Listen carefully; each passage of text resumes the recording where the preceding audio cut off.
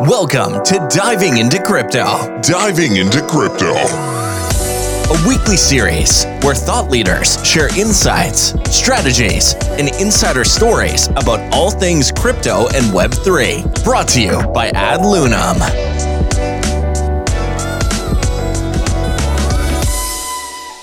Welcome to this episode of Diving into Crypto. This is JP from Ad Lunam INC bringing you everything about Web3.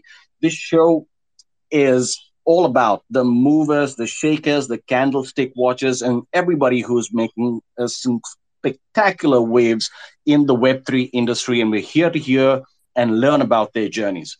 A few points before we begin, ladies and gentlemen. I'd like to remind you that views expressed on this program belong to those of the speaker, and information shared is meant for educational purposes only. It is not to be considered as financial advice.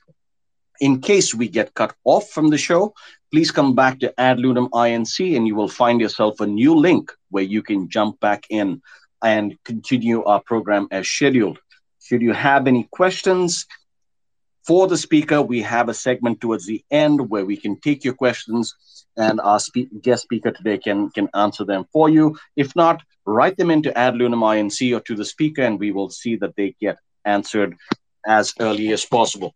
That being said, ladies and gentlemen, I'd like to also remind you to please interact with our speakers. So use those emojis. Feel free to send in a comment about something that you've liked, because our speakers here spend their time sharing their journeys, their insights, their strategies, and also their gems of information with us so that we can be better in this industry. That being said, once again, I'd like to welcome you to the show and also our guest today. Our guest today is Harry Behrens. Behrens, I hope I'm saying that right. Please correct me later on. He's the founder and chairman and the CTO at BloXmove. BloXmove has been doing some very, very interesting work in this space, and I'm going to let Harry tell you all about that. Harry, welcome to the show. Thank you for accepting our invitation. Over to you. Yes, thank you for having me. And yes, so I'm looking really forward to speak about decentralization, applying it to the industries of power and mobility. And in general, exchange about this, what I find one of the most exciting and disruptive fields of technology that's out there right now.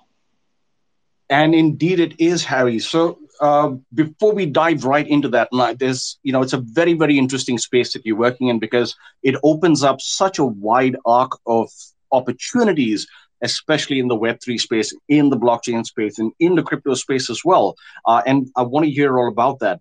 But to start with, just to give the audience a little perspective about who you are, a little of your background before you jumped into BloXmove and, what got you here today. Well, okay. So the short version is I'm a software man through and through. So I got a master's, it's called a diploma in computer science from Germany. I got a PhD from the University of Tokyo in artificial intelligence. I've always worked in software, every single job you can possibly imagine, from consultant, network administrator, programmer, system admin, CTO, software. And it's always where computation means communication. So always on the back end of things, always where there's what's called protocol. So chattering computers talk to each other, exchange info. That's where my field is. And I've always worked in ventures all my life. But then in 2015, I got the opportunity, whatever you may call it, to actually enter Daimler, so the Mercedes mother company. And I got totally immersed in how mobility is changing, how the world of mobility, which is based on you buy a car, is shifting to be mobility is a service, which you consume with an app, and how your actual moving will not be you buy a car, but it will be consumer service. And that's got me hooked. And I was privately always connected to the blockchain world ever since I saw the disruptive and revolutionary potential in what, at the end of the day, first Satoshi Nakamoto and then Vitalik Buterin have brought to the world. And I managed to convince the company that this new world of mobility as a service is very fragmented, and fragmentation and decentralization fit like hand in glove. And that's essentially how I got there. So they accepted it. The board accepted it. I got the opportunity to set up the Daimler Mobility blockchain factory. We developed exactly that kind of technology. And then when it came to take to market, I got the chance, there's a longer story behind this, to do a management buyout with two co-founders. We took the software that I had been developing there with my team for 3 years. We took it out. It's now ours. We went into Outlier Ventures, which is probably the European best accelerator program if you're in the Web3 world. And well, the rest is the history of BloXmove. Wow, that's quite a remarkable journey. I love how you put that, and certainly also want to have a brief about that story where you were able to get a buyout. Those are the moments that really make these journeys interesting. I want to focus for a second before we go down that arc on, what was the moment that you realized that, hey, Web3 is the space to be for me? Well, I have always had you would call it crypto anarchistic libertarian streak. So I don't like dominance of markets. I don't like trusts. I don't like monopolies. It feels unfree. It feels exploitative. It feels oppressive. And what we've seen, I'm a big fan of technology, and I love what the internet, what TCP/IP and everything that's built on top of it has brought. But then we've seen it become the property of very few people, and the large 80, 90% of the profit that's being generated on the internet, which is such wonderful technology, accrues to very, very, very few people. And that seems, to my personal disclaimer, purely personal, no political statement here, but that seems wrong. It shouldn't be like this. And it should be that not an aggregator who sits somewhere, burns Silicon Valley money to basically dump and burn markets, puts everybody out of business because they're essentially dumping, because they're delivering below cost. Everybody else goes bankrupt. They get the customer relationship. They hold the data. They're the only ones that can improve the product. And the people that actually deliver a service, take Uber or Bolt, they become cogs in the machine. And then these kind of aggregators turn around and basically start squeezing and turning the screw. 10% commission, 15% commission, and now it's 25 up to 30% commission. That's of revenue, not of profit. And if you think about it, I know no legal business, except for pharma, maybe, where you have margins of 25%. It's not doable. But yet so long story short, when Web3 came out, it promised, and it still promises, you can scale at the speed that we have seen in the internet, which is what you need to do in the world of software, but you can scale in a decentralized way, which is decentralization is exactly the opposite of aggregation. So it doesn't end up in the hand of one company and one pocket and one wallet, but it becomes a common infrastructure which is shared and probably creates more wealth in total and in a much more balanced way. So the people that produce the value get the value. That's what got me hooked. I like how you put that we are all cogs in this entire wheel, and the role of aggregation. And they have been benefits, right? But when you really look at it, I mean, and you look at the aspect of a commission model, so to speak, taking away that 25-30% away from revenue, and not just your not just the turnover as a whole, or not just that's a huge chunk.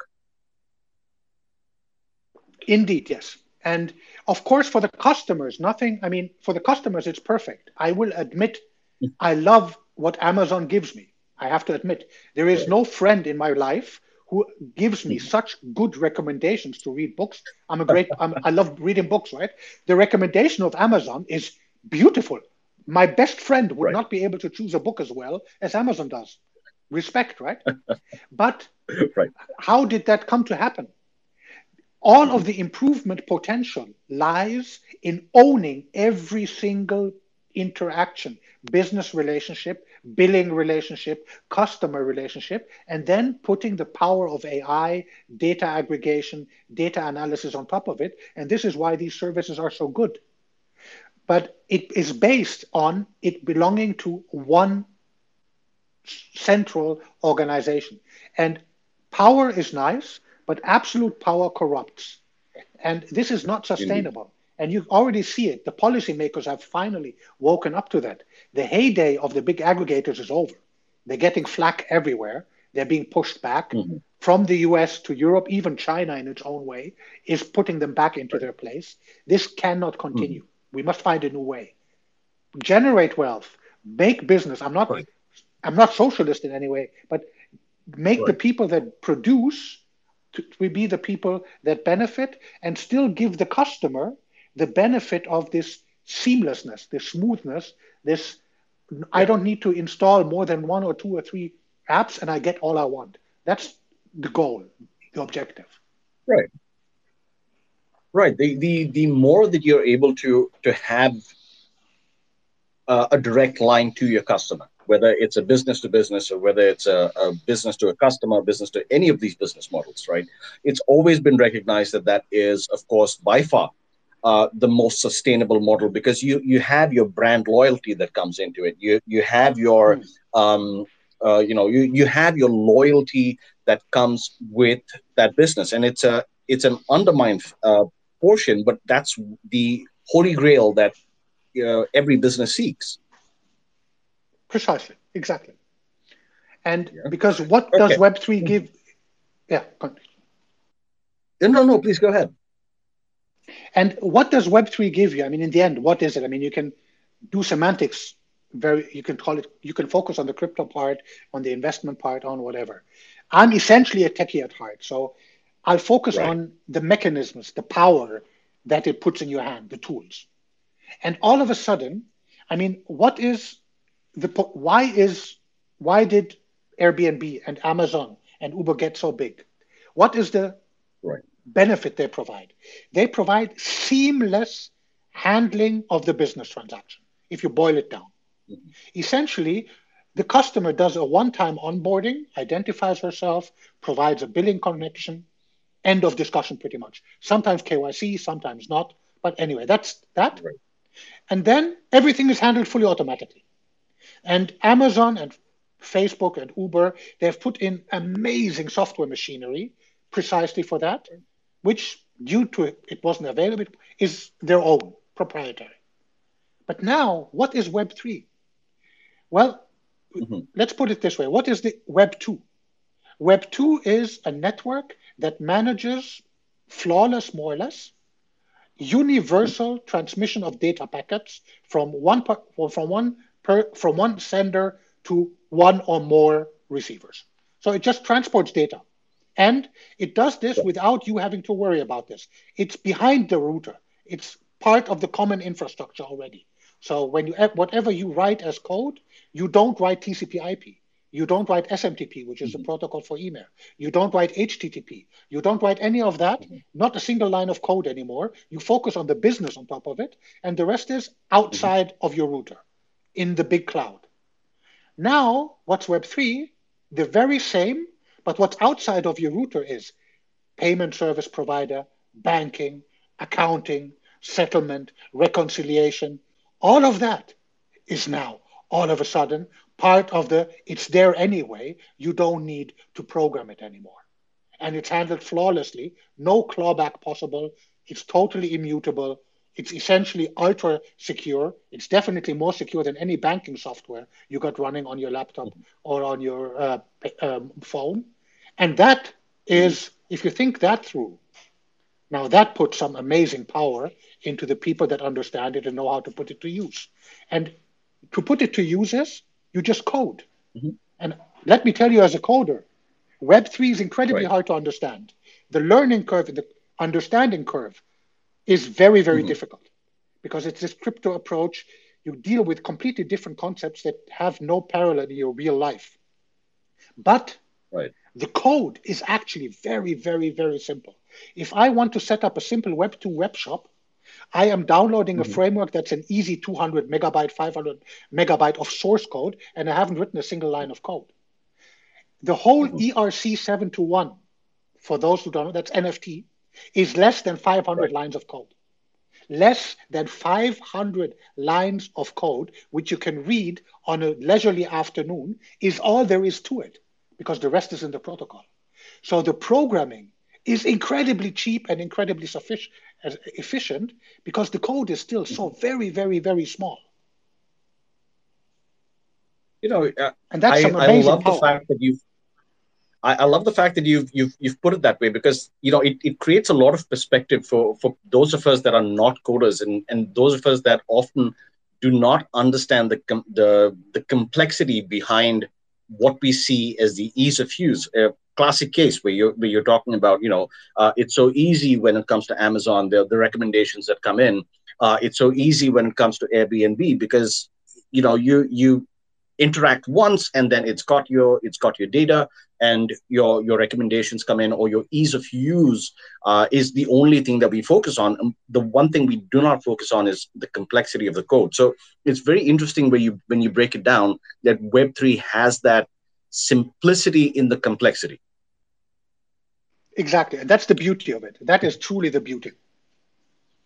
Indeed. Now, I'm curious to follow this up with, you've started BloXmove, right? And you've looked at it from a perspective of a business, and I'm going to go out on a limb here and say it, a business that does not appear sexy, a business that does not appear to have a lot of appeal when you're talking about, okay, from a mobility standpoint. Some of us are grappling with that, but yeah.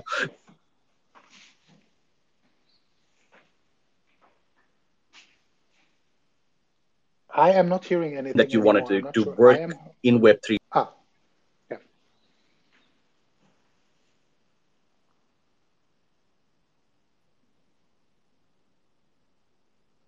I'm not sure if you're cut off or I'm cut off. I'm not hearing anything.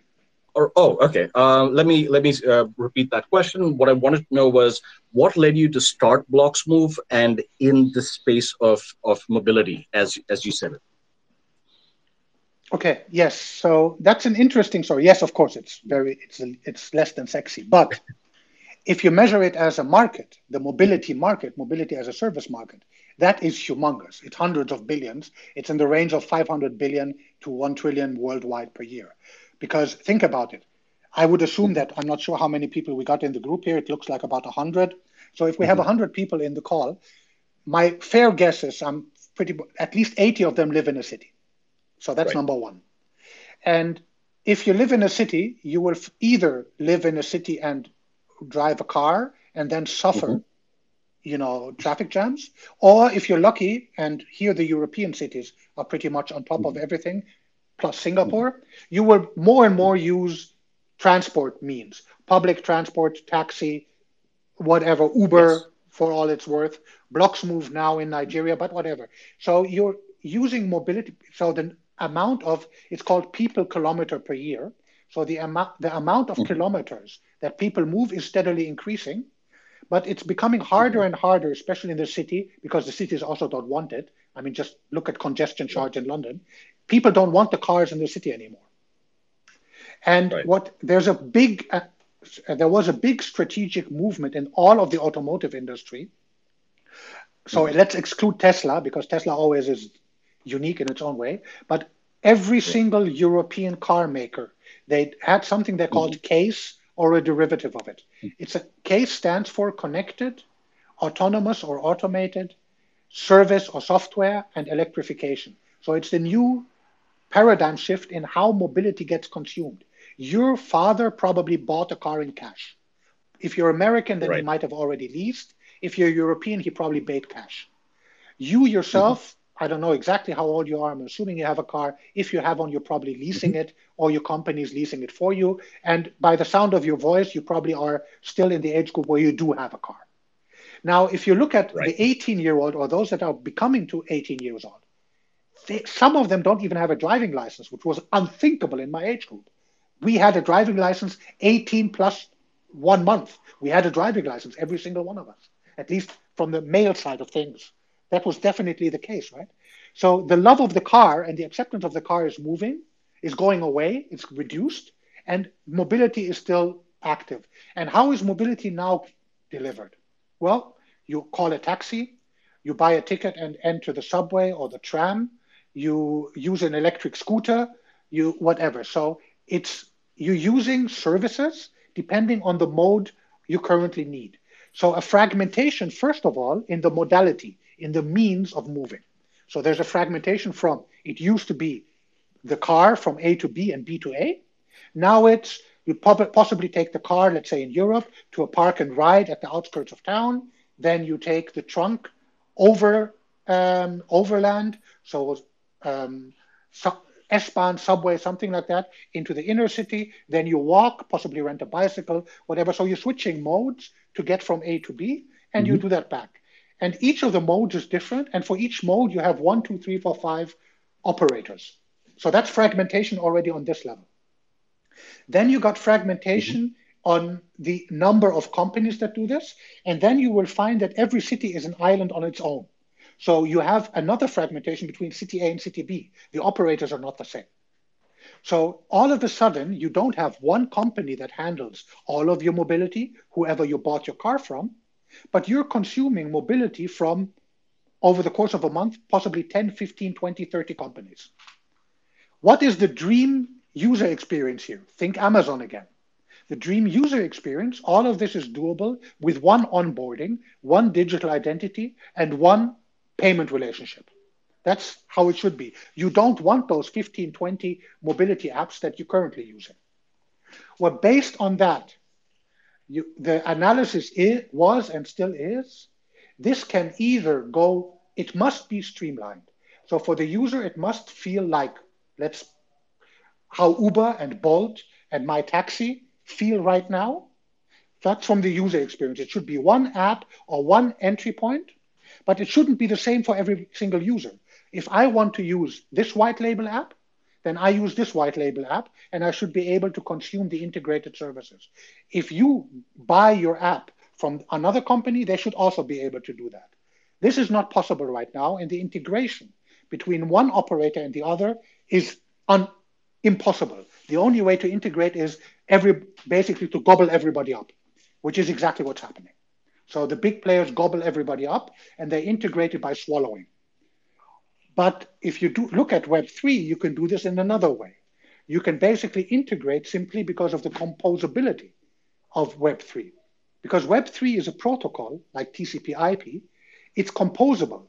So one company builds something and the other company builds something. We don't need to coordinate. We don't need a contract.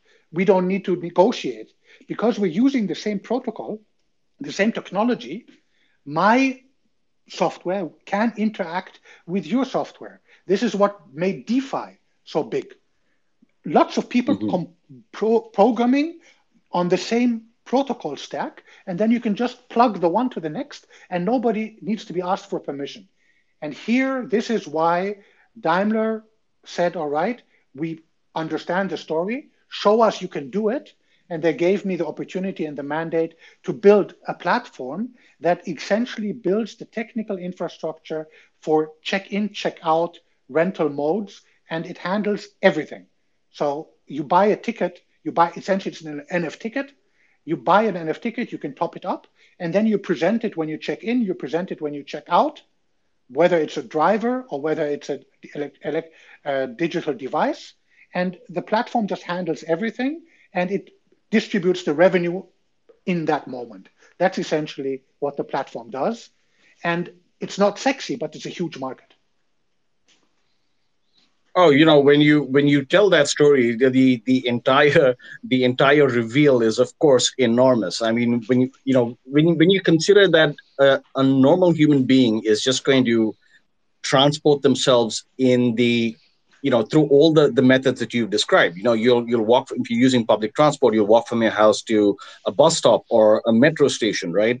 And then, when you're getting to your office or the place that you want to go, you're either walking again, or if you have the opportunity, you can cycle in various places. When you think about it, if we just take the taxis, for example, right? When you're in Singapore, you're using Grab. When you're in, other spaces, you're using Uber. If you're in the US, you're using Lyft. And it would be numerous, especially if you're a traveler in various spaces, or sometimes even in various parts of the same country or the same continent, right? You have a strength with different service providers, and this as a solution really begins to get us to understand why this space is so huge. It's one that we hadn't really paid a lot of attention to. Yes, exactly. It's not obvious. And for me, I would have, let's be honest, if I hadn't entered Mhm. Daimler and I was the last CTO in China of car to go Right. and car to share, it was their two offerings. If I hadn't been accidentally exposed to this and realized this, I was infatuated with blockchain and Web3 before that. I would most probably not have picked that topic. But once I Yeah. saw the topic and I saw the opportunities, it's humongous. However, because it is not sexy, it takes Mm. patience. It takes a lot of biddling power. You need to build, build, build. You need to focus on Mhm. getting it done. And you're never on the hype wave with this business. That's definitely sure. Well, yes. This is certainly something that it makes for a fantastic case, right? Harry, this is your spot on when you say that until you pay attention to it, you don't realize exactly how huge the impact is, or what you're doing when it comes to this. So I'm certain that this must be challenging also in a way for you to get more people involved, more stakeholders, more of a community. What has been some learnings on this journey for you? Yes, the learnings are. I'll give the short version first, and then I'll elaborate a little bit. Okay. Learnings is the good enough is the very worst enemy of progress. That is the lesson I've learned. And I'll put that in context in mentioning what leapfrogging is, and then Hmm. explain a little bit with mobile money, M-Pesa. So good enough. So if you look at Europe, Germany, especially Germany, the Hmm. Netherlands, Austria, countries I know very, very well because I live here and I know how things work. Things are definitely good enough. So we have Okay. public transport, we have bicycles, the roads are good. In such an environment, you will not be able come come in and do and deliver a service which is radically disruptively different. It will not work. There's so many resistance, so much inertia. We've never done it this way. Why should we be doing this? Why take the risk, etc., etc. So at the end of the day, the biggest lesson learned: do not go into a market which has a lot of good enough for something that you're trying to offer, which took us to we ultimately pivoted and said, all right, we'll go to market in the emerging markets. So we went live of all places, not exactly the first place you think of, but it does make a lot of sense. Hmm. Dudum, dudum, Nigeria. So we went Right. live in June in Nigeria. And here I'll speak a little bit about leapfrogging. And the definition of it is older, but the most famous example happened in Kenya in Africa, roughly 20, Okay. 30 years ago. When Hmm. mobile banking appeared, it was nothing else but seriously glorified SMSs. So you did an initial identification of your mobile phone. I'm not kidding. And then the Right. money transfers were just SMSs, which were a little bit authenticated, and somebody had a banking license in the background, and then based on that sent you another SMS. And because they had enough critical mass, this became mobile money. And M-Pesa is Hmm. the people who started this. And this is where it falls together because there was no good enough in Kenya at the time, neither Hmm. on banking nor on all of the technology. They completely leapfrogged.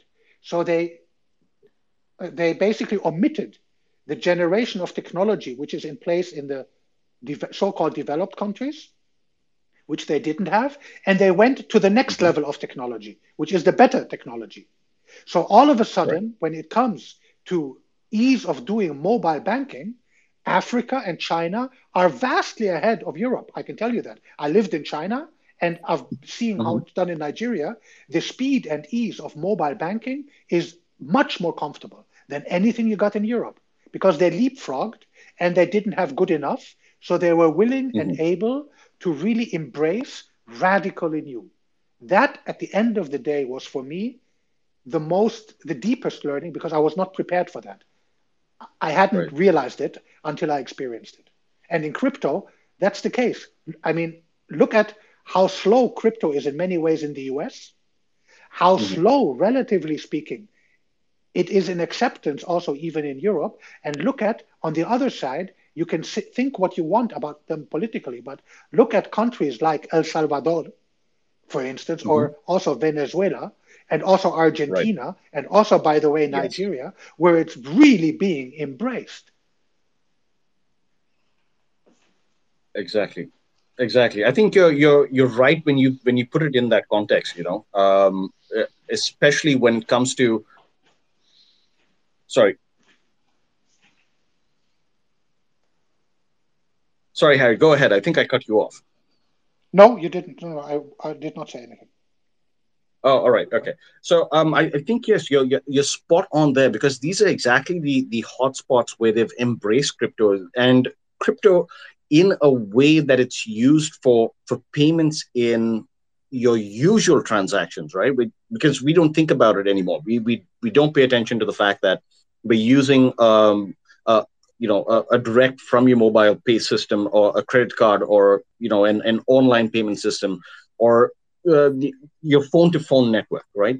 And I like when you've spotlighted these specific economies, and in these countries because they're the ones that didn't pay a lot of where rather I wouldn't say didn't pay a lot of attention. Right, I'm getting tongue tied with this point because it's one that excites me a lot. I like the fact that uh, these economies are ones that I want to put a spotlight on, especially because of exactly like you're saying, the leapfrogging effect. Right, these are the ones that are going to pave the way when it comes to the adoption of this new financial system. And in so many ways, just by virtue of using the finance first, the rest of the technology being integrated into every other business is what will really bring those economies out. Now, this is what, of course, I'm going by a particular economic trend, from the Industrial Revolution, of course. But I believe that these are the spaces that are going to have something to offer in the years to come. Yeah, I agree. So it's definitely a different world to do business in, and in the end, we will re-import it into Europe. So we will, just like mobile money, at the end of the day, it was Mhm. re-imported. So now we have it more or less in Europe. Still not half as good as China or Kenya or Mhm. Nigeria for that case. In Nigeria, if I do a bank transfer, bing, bing, bing, I can do it on the phone. And while I'm Mhm. talking to you, I will hear the bing in your mobile phone that the money arrived. Forget that in Germany. I'm seriously, it's 2 days. Wow. I'm not joking. It's 2 days. 2 days. And no bing, bing, bing on your, and no, yeah, minimum one, usually two. Mhm. And if you do it on a Wow. Friday, it's three.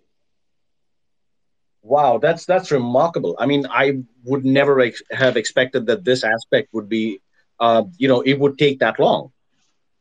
Yeah, banking is because it's protected and because it's good Hmm. enough and because it's hyper regulated, Hmm. the players can afford to be very, very, very smug and very, very, well, we'll anyway, we got our captive audience. No need to Oh, get radically innovative here. well, that's of course that's an interesting perspective. I'm also curious to know if you could shed some light on the quantum of middlemen that would be involved in a transaction like this, because especially when you talk about such high degrees of regulation, there's going to be your immediate points of validation, right, by some agency or Hmm. corporation. And then you're also going to have a back end audit that comes into it. So there's a lot of players Yes, that are going through yes, one yes, financial transaction. yes. And Wow. especially when it comes to financial transactions, I mean, I don't know when you last tried in a Western world to open a bank account. I have no priors. I'm a law-abiding citizen. I so I walk on the straight and narrow, right? Yet, if I am to open a simple bloody bank account to just pay whatever my bills, the effort it takes. So I was in Portugal for almost a year now, and I tried to open a bank account. Forget that. Forget that. It's not happening. Is show me this, show me that. We need this form, we need that form. Oh no, and how bring me this document and bring me that document. It's really painful and very slow to just open a bank account. And then whenever you want to basically register yourself with, I don't know, register yourself with an online portal here, online portal there, you always got slowdowns. Now look at Web3. MetaMask on, boom, boom, chuck, chuck. Okay, got everything I need. I'm enabled. So the speed of things is just so different. And unfortunately, there is one thing which comes on top of all of this. Again, disclaimer, this is my personal point of view. It's not a political statement, blah, blah, blah, blah, blah.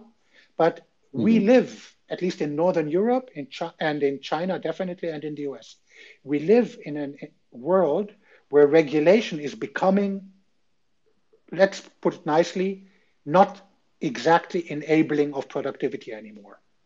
And regulation has gone so far now, and it's at every level, and it slows down things so much, also in the building of it. In order to build a simple web shop, you need to have already, you need to get approved here, compliance here, whatever here. Regulation is now becoming a big technological impediment on its own. So, and all of that, at least for the time being, is not really there in crypto yet. In crypto, at least when it comes to the doing, you can do.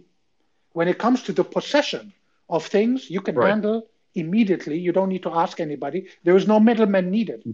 Because whatever the middleman, the accountant, the taxman, the auditor, the compliance officer, well, consensus handles that for you.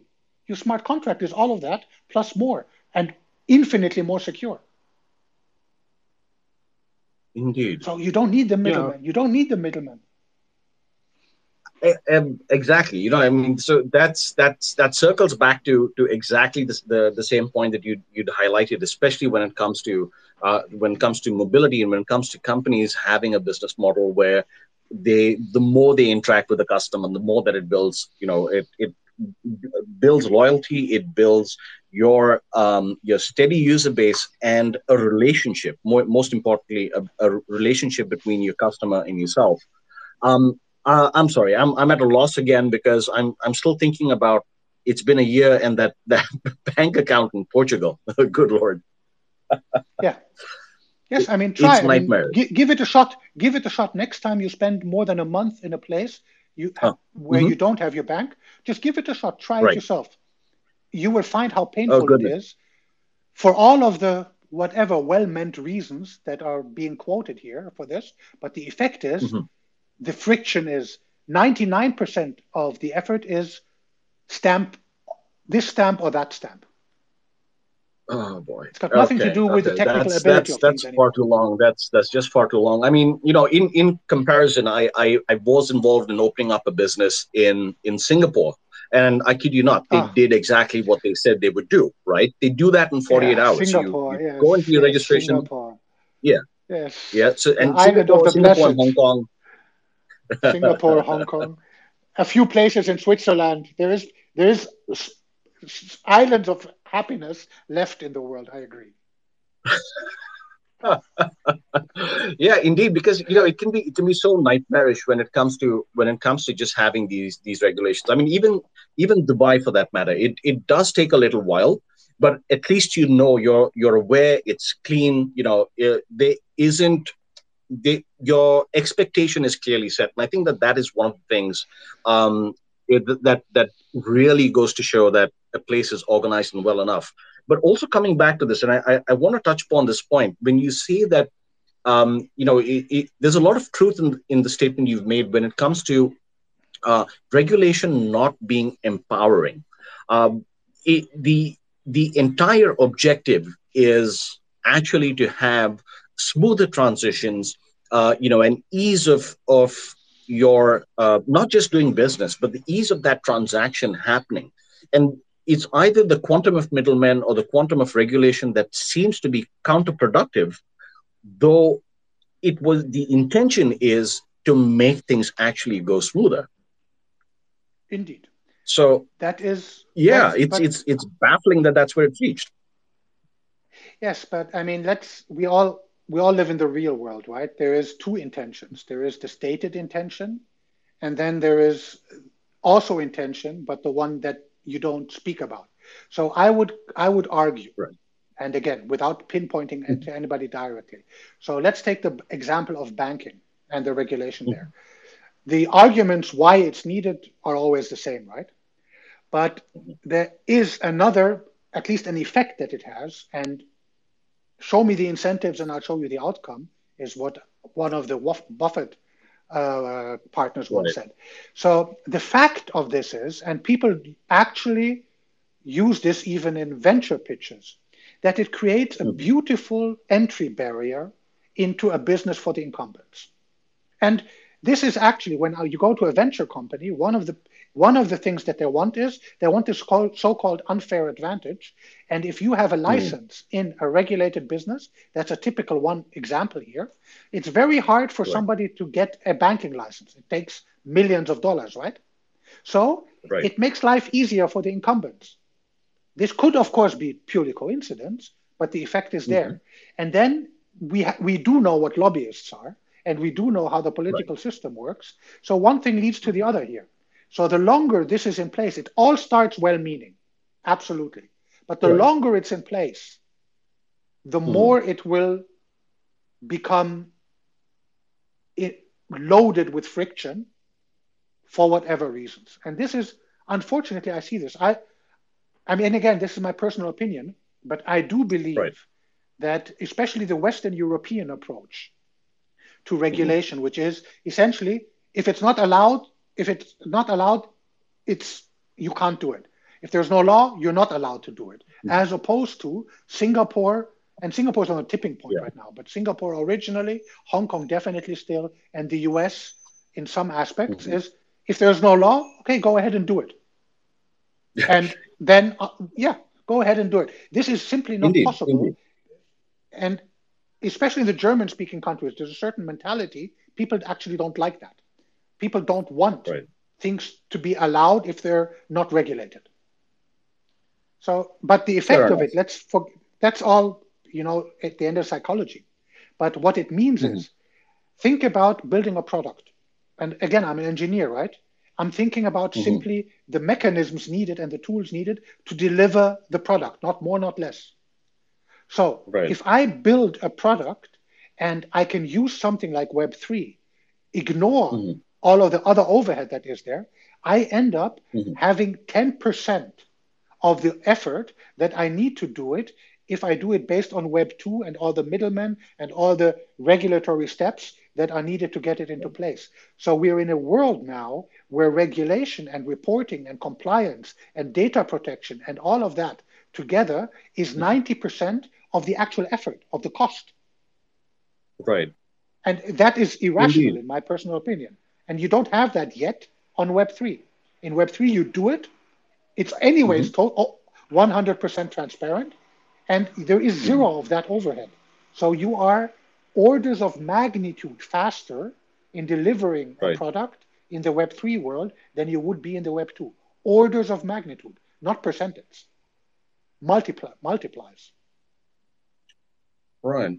Um, so that being said, Harry, I really want to we've spoken a lot about regulation, and I also want to curiously, and I know that our listeners today and those that are going to listen later as well, will want to know, right? You've taken with BloXmove, a business that may not have a direct appeal, right? Mhm. We talked about mobility.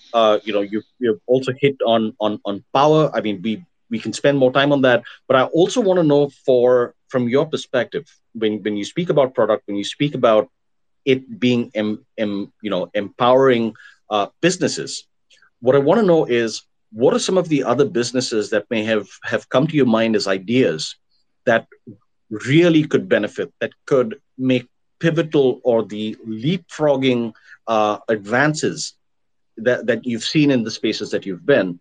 What are some of the businesses that should get into Web3 and make our life easier? Oh, then the company that we have founded is actually not called BloXmove. It's the brand name. The company is called Power and Mobility. And so that's the two industries. So power, electric power, and energy in general. And so we all by know now what carbon credits are. I think in one way or the other, we've all heard the term carbon credits, carbon offsets. It's measured in units of carbon dioxide. There's certain calculations behind it. And there's voluntary carbon credits where people go invest and essentially you plant trees, etc. And then you have something which is closely related because the purpose is the same. It's essentially to make the world a greener place. It's called renewable energy certificates, which is proof of electricity having been produced green, meaning no fossils.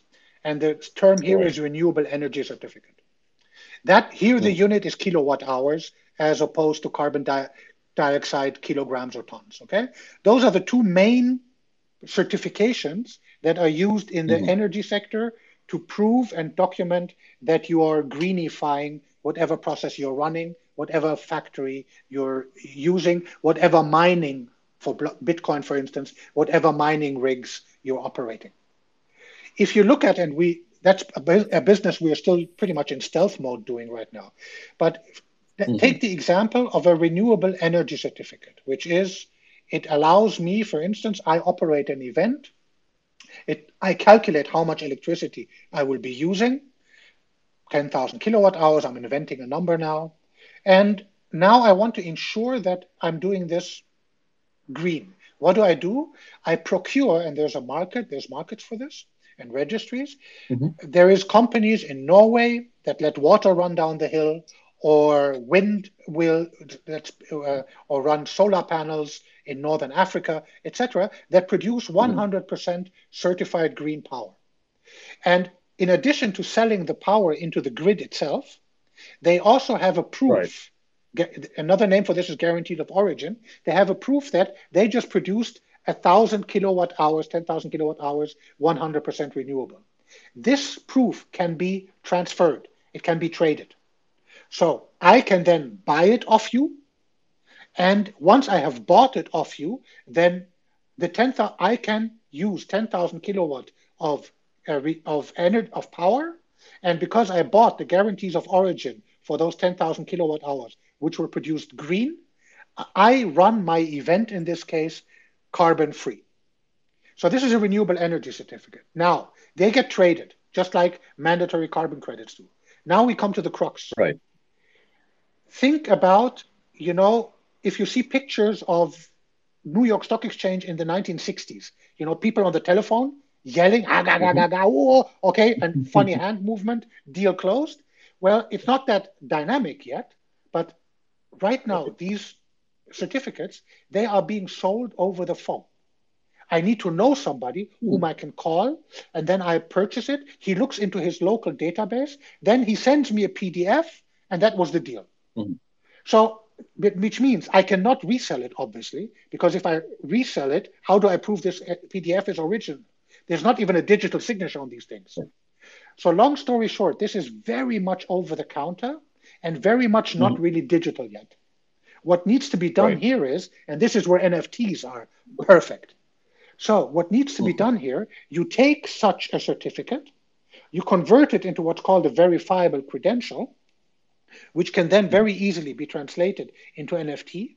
And all of a sudden, you got the big wide world of Web3 to make very safe and very traceable and immutable and fully transparent transfer of possession in unlimited form, until ultimately, at some point in time, somebody so-called retire these renewable energy certificate, at which time the NFT will have to be burnt, and then it has been consumed. This is not just like Wall Street only got big in the 80s when the computers came. This has not happened in the field of carbon credits, and it has not happened in the field of renewable energy certificates. And I still remember a quote. Unfortunately, it's not from me, but I hold it to be true. The biggest financial product of the 2030s will be green energy certificates. It'll be a multi-trillion-dollar market. Think about it. Think about what's happening around you with climate and offsetting here, offsetting there, tax here, proof of green here, carbon credits, etc. This will be trillions of dollars that will be spent here, and these will be certified. They will need to be traded, and of course they will be traded just like Wall Street trades them now, which is unlimited speed and digital and seamless. And here I believe crypto has a humongous play. Web3 has a humongous role to play. Digitize it, automate it. Don't even call it tokenize. Of course, it's tokenization, but that'll scare people off right now. Just automate the bloody process, which means, in fact, you will be tokenizing it. That is the biggest opportunity right now, which I see. Wow, that's a lot to think about, because when you think about carbon credits and it being listed, for example, as a commodity on the stock exchange, I mean that's a whole different ballgame, right? That's a fantastic way to bring attention to it in the people that move it, who will then double down on an engine that creates awareness about it. It always starts by following the money, and if that becomes a commodity, then yes, greener practices, all across the planet, it could spark a movement. Maybe not from the best source, but definitely something to look forward to. Yeah. So we are already dabbling in this. It'll take time, but this is definitely where, and I believe, the stock exchange was the 1990s and the 2000s. If you are to enter this space now, do it with Web3. Why do an IPO if you can do? It used to be called an ICO. I'm sure that word is burnt by now. But if you can just tokenize it, think about the smoothness and the easiness and the flexibility you have all of a sudden. And all of a sudden, all of what that has already been built in the DeFi and the ERC20 and the ERC721 and the ERC1155 and all these beautiful standards that are so available to anybody who knows how to code, can basically make it just part of the internet. Indeed. I mean, there's certainly interesting times ahead. Harry, I've got a lot more questions for you, but I know that we've got limited time on the show, so I'm going to ask you one of the questions that was foremost in my mind. We speak about this in some ways. I'm also curious to know if there are certain businesses that should either not be tokenized, or ones that at this point just it's a lost cause. Well, what are your thoughts on that? There's two businesses which at the beginning of blockchain, everybody and his neighbor said, oh, blockchain. And the most obvious one is supply chain. So there was a huge hype. Oh, supply chain, blockchain plus supply chain. And the typical example was the child labor mining for the cobalt batteries in Africa.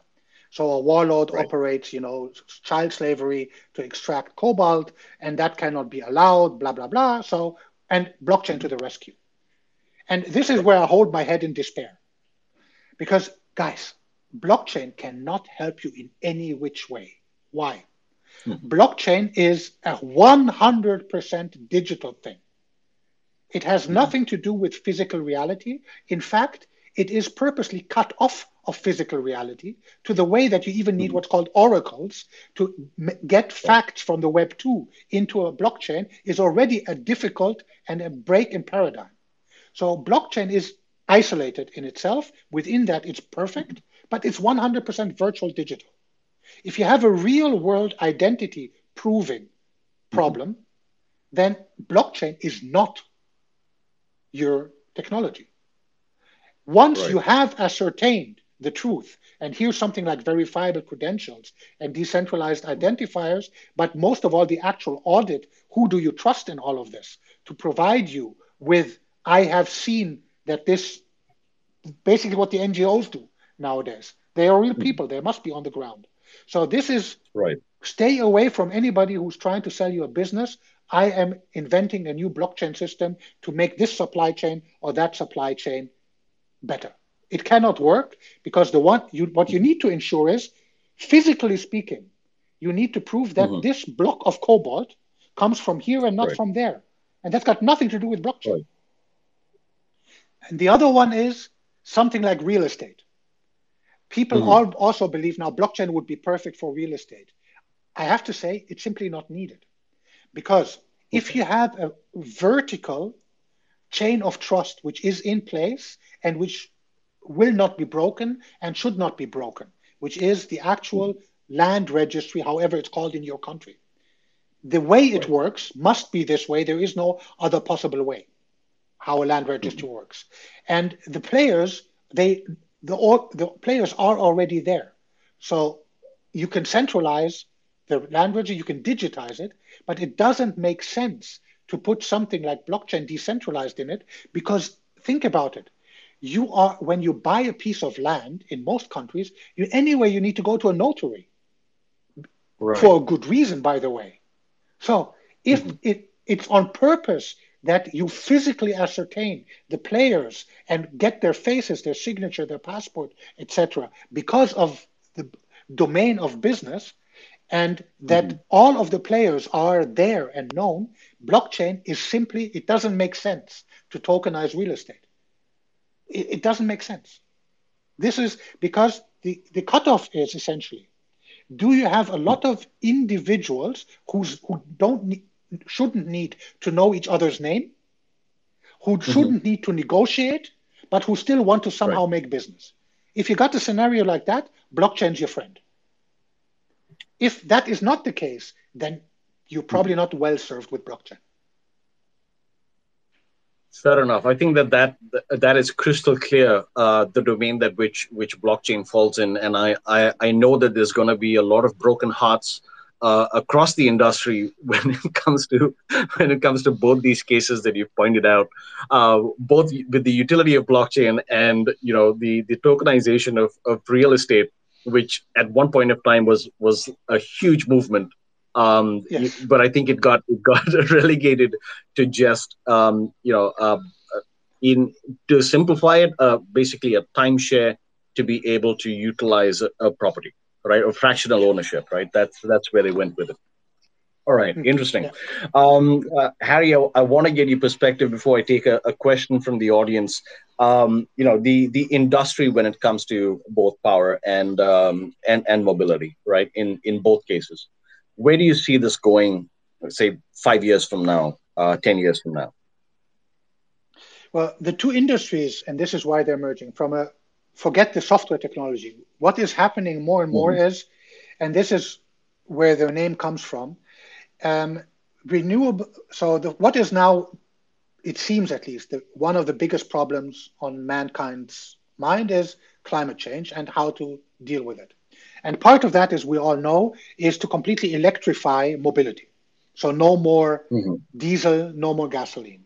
So electric mobility. Now, that's number one. And also now make sure that the first half of the equation, so electric mobility means you don't emit carbon, but it doesn't say anything about did you put black electricity or green electricity into your car. I could be belching coal fumes in order to produce the electricity to power your car, or I could do pristine solar panels. Okay, so that's the first half of the life cycle. And those two need to be greenified, okay? So far, so good. There's one big problem with renewable energy. If you have coal and you burn it, or if you have nuclear and you use it, whatever, you have a machine. So if you use it, then you turn the machine up. If you don't use it, you turn the machine down. Your coal stays there for whenever you want to use it. The energy stays there. It doesn't run away. Right. Renewable is not the case. You need to harvest the wind now. The wind now is not a wind tomorrow. So if you want to harvest it, you need to harvest it now. But the biggest problem with networks is networks are not storage systems. Networks are networks. Right. You put something in, it's like a pipe. Very simple. A pipe is a pipe. So if you put something into the pipe, it needs to flow out. Otherwise, your pipe will burst. And this is what happens in the energy sector with renewables. You got days where windy summers, and even better, everybody's on vacation, you're simply producing more power than is required. And so you need to store it. There is not enough storage left, except Mobility come to the rescue. The batteries in electric cars can easily supply more energy storage than all the hydroelectric plants which are used now. Nowadays, what people do is essentially you pump water up the hill to store energy. Right. So you use electricity to pump it up the hill, and then when you want the energy back, you let the water run down the hill again, and you retrieve your energy by way of turbine. But those are in Central Europe, they're all used. The Swiss, the Norwegians, and the Austrians make a lot of money out of their water with this, but that's taken. Electric cars, vehicle to grid, can solve that. It can really, really solve that. And this is where power and mobility. Yes, and that's all. One Tesla, or forget it, one Tesla has enough power. Let's say you have a two or three man household. In that battery is more than you would be using in 5 days of power in your whole household.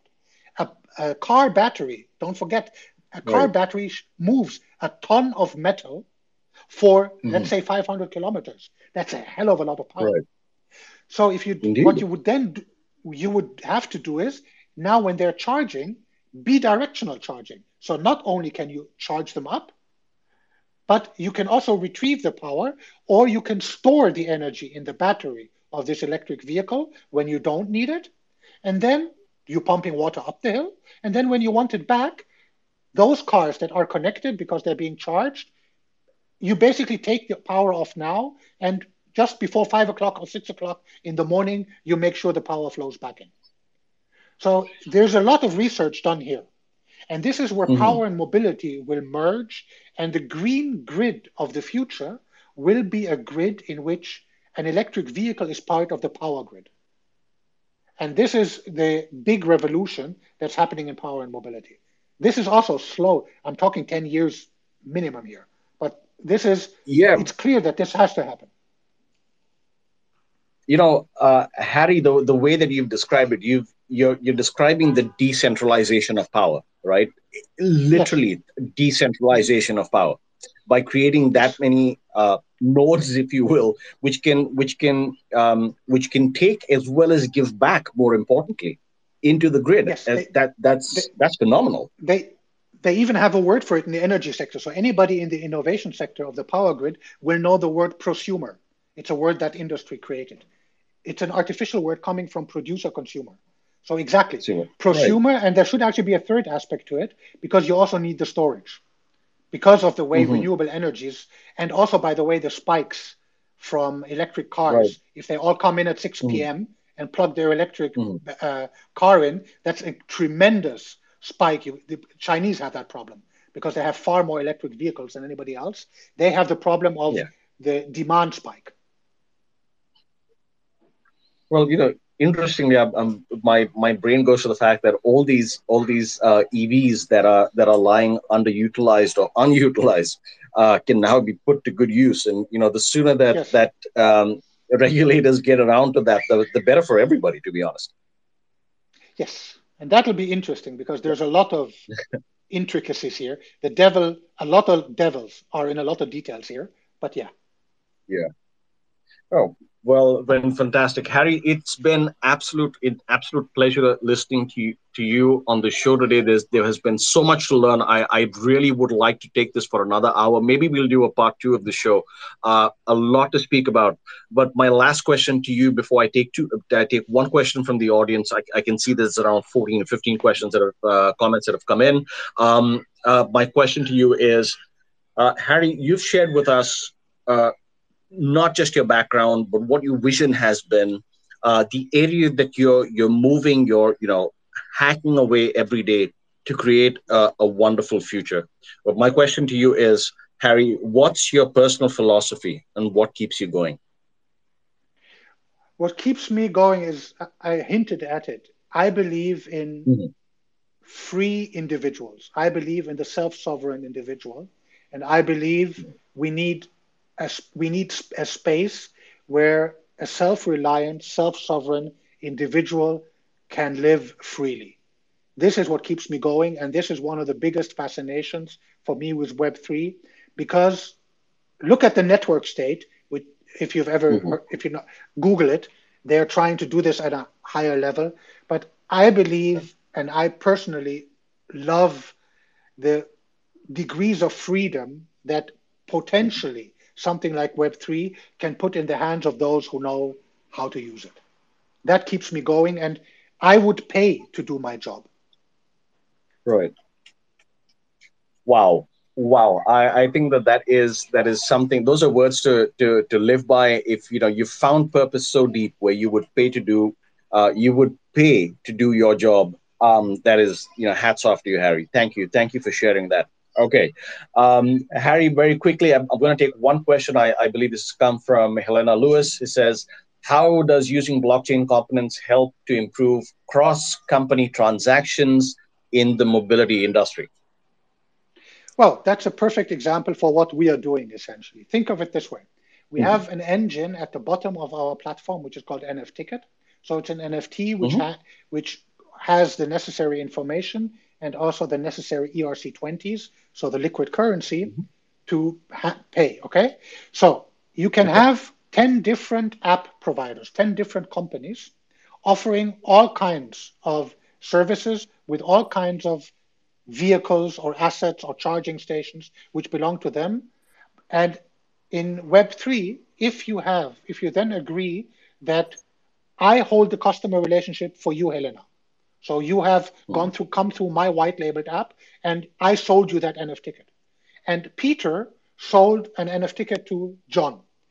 But the operator for Peter can now accept your NFTicket without having to know anything about it, and give you access to his service without any coordination, and with knowing that he will receive his money, because the engine, the Web3 machinery underneath, makes sure that when you check in, a certain amount of ERC20s are blocked, and when you check out, a certain amount of ERC20 are sent to their account and nobody else's account, because that's in the smart contract. So one company offers you mobility with their app for electric scooter.